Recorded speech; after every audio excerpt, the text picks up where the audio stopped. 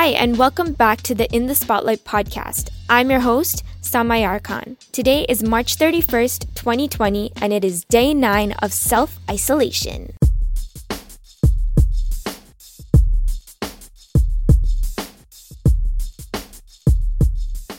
So let's get into the news for today.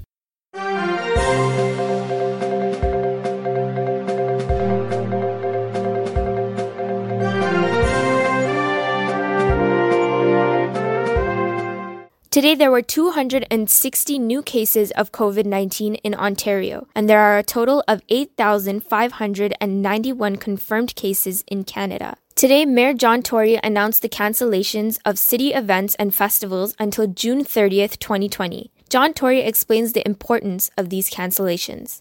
I know that these measures are hard. Festivals and events are treasured moments in neighborhoods across the city. But the sooner we heed the advice of our medical experts on a consistent and sustained basis, the sooner we can get back to the things that we all enjoy and love. If getting back jobs and incomes and festivals and sporting events and concerts is something that you are really looking forward to, then the closer we follow the direction of the Medical Officer of Health, the sooner that we will get all of those things back. Today, Premier of Ontario Doug Ford and Minister of Education Stephen Lecce announced school closures until May 4th. Doug Ford explains, "What we do today will determine what we face tomorrow. That's why we extended the declaration of emergency for another 2 weeks. This includes extending closures of non-essential workplaces, restricting public gatherings of more than 5 people. Effective immediately, we have extended the order to close publicly funded schools until at least May the 1st for teachers and May the 4th for students. We've also extended the closure of private schools and child care centers for another 2 weeks.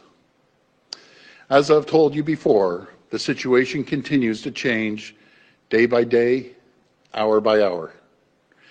And in order to protect our children, I'm prepared to extend these closures even further if we have to." Stephen Lecce also announced the plan for e-learning for students moving forward. He explains, "Ensuring the reestablishment of teacher-led learning with specific expectations for students and teachers by grade. This material will be graded by your teacher with the appropriate flexibility built in as we respond to this unprecedented challenge. These are extraordinary times. We're moving quickly with 2 aims in mind. The first, to keep your child safe, and the second is to keep them engaged in learning. And I know nothing about this situation is ideal.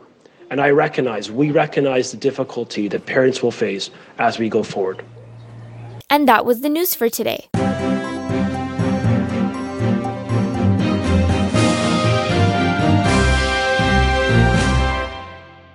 So today I felt a lot better. I had online classes and I had my storytelling for audio platforms class.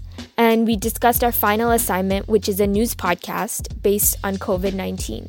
This assignment is done in partners, so after I spoke to my partner over the phone, we set up a few interviews with a few guests and experts. And during the day, I worked on some of my assignments for university because next week is crazy and it's filled with assignments. And today in the evening, I pretty much relaxed. In the evening, NBA was replaying a game from the 2018-2019 playoffs. And they were playing Game 7 of the Philadelphia series when Kawhi Leonard hit that huge, iconic game-winning shot that sent Toronto Raptors to the Eastern Conference Finals. It was dope and it was amazing. Now let's get into the highlight of my day.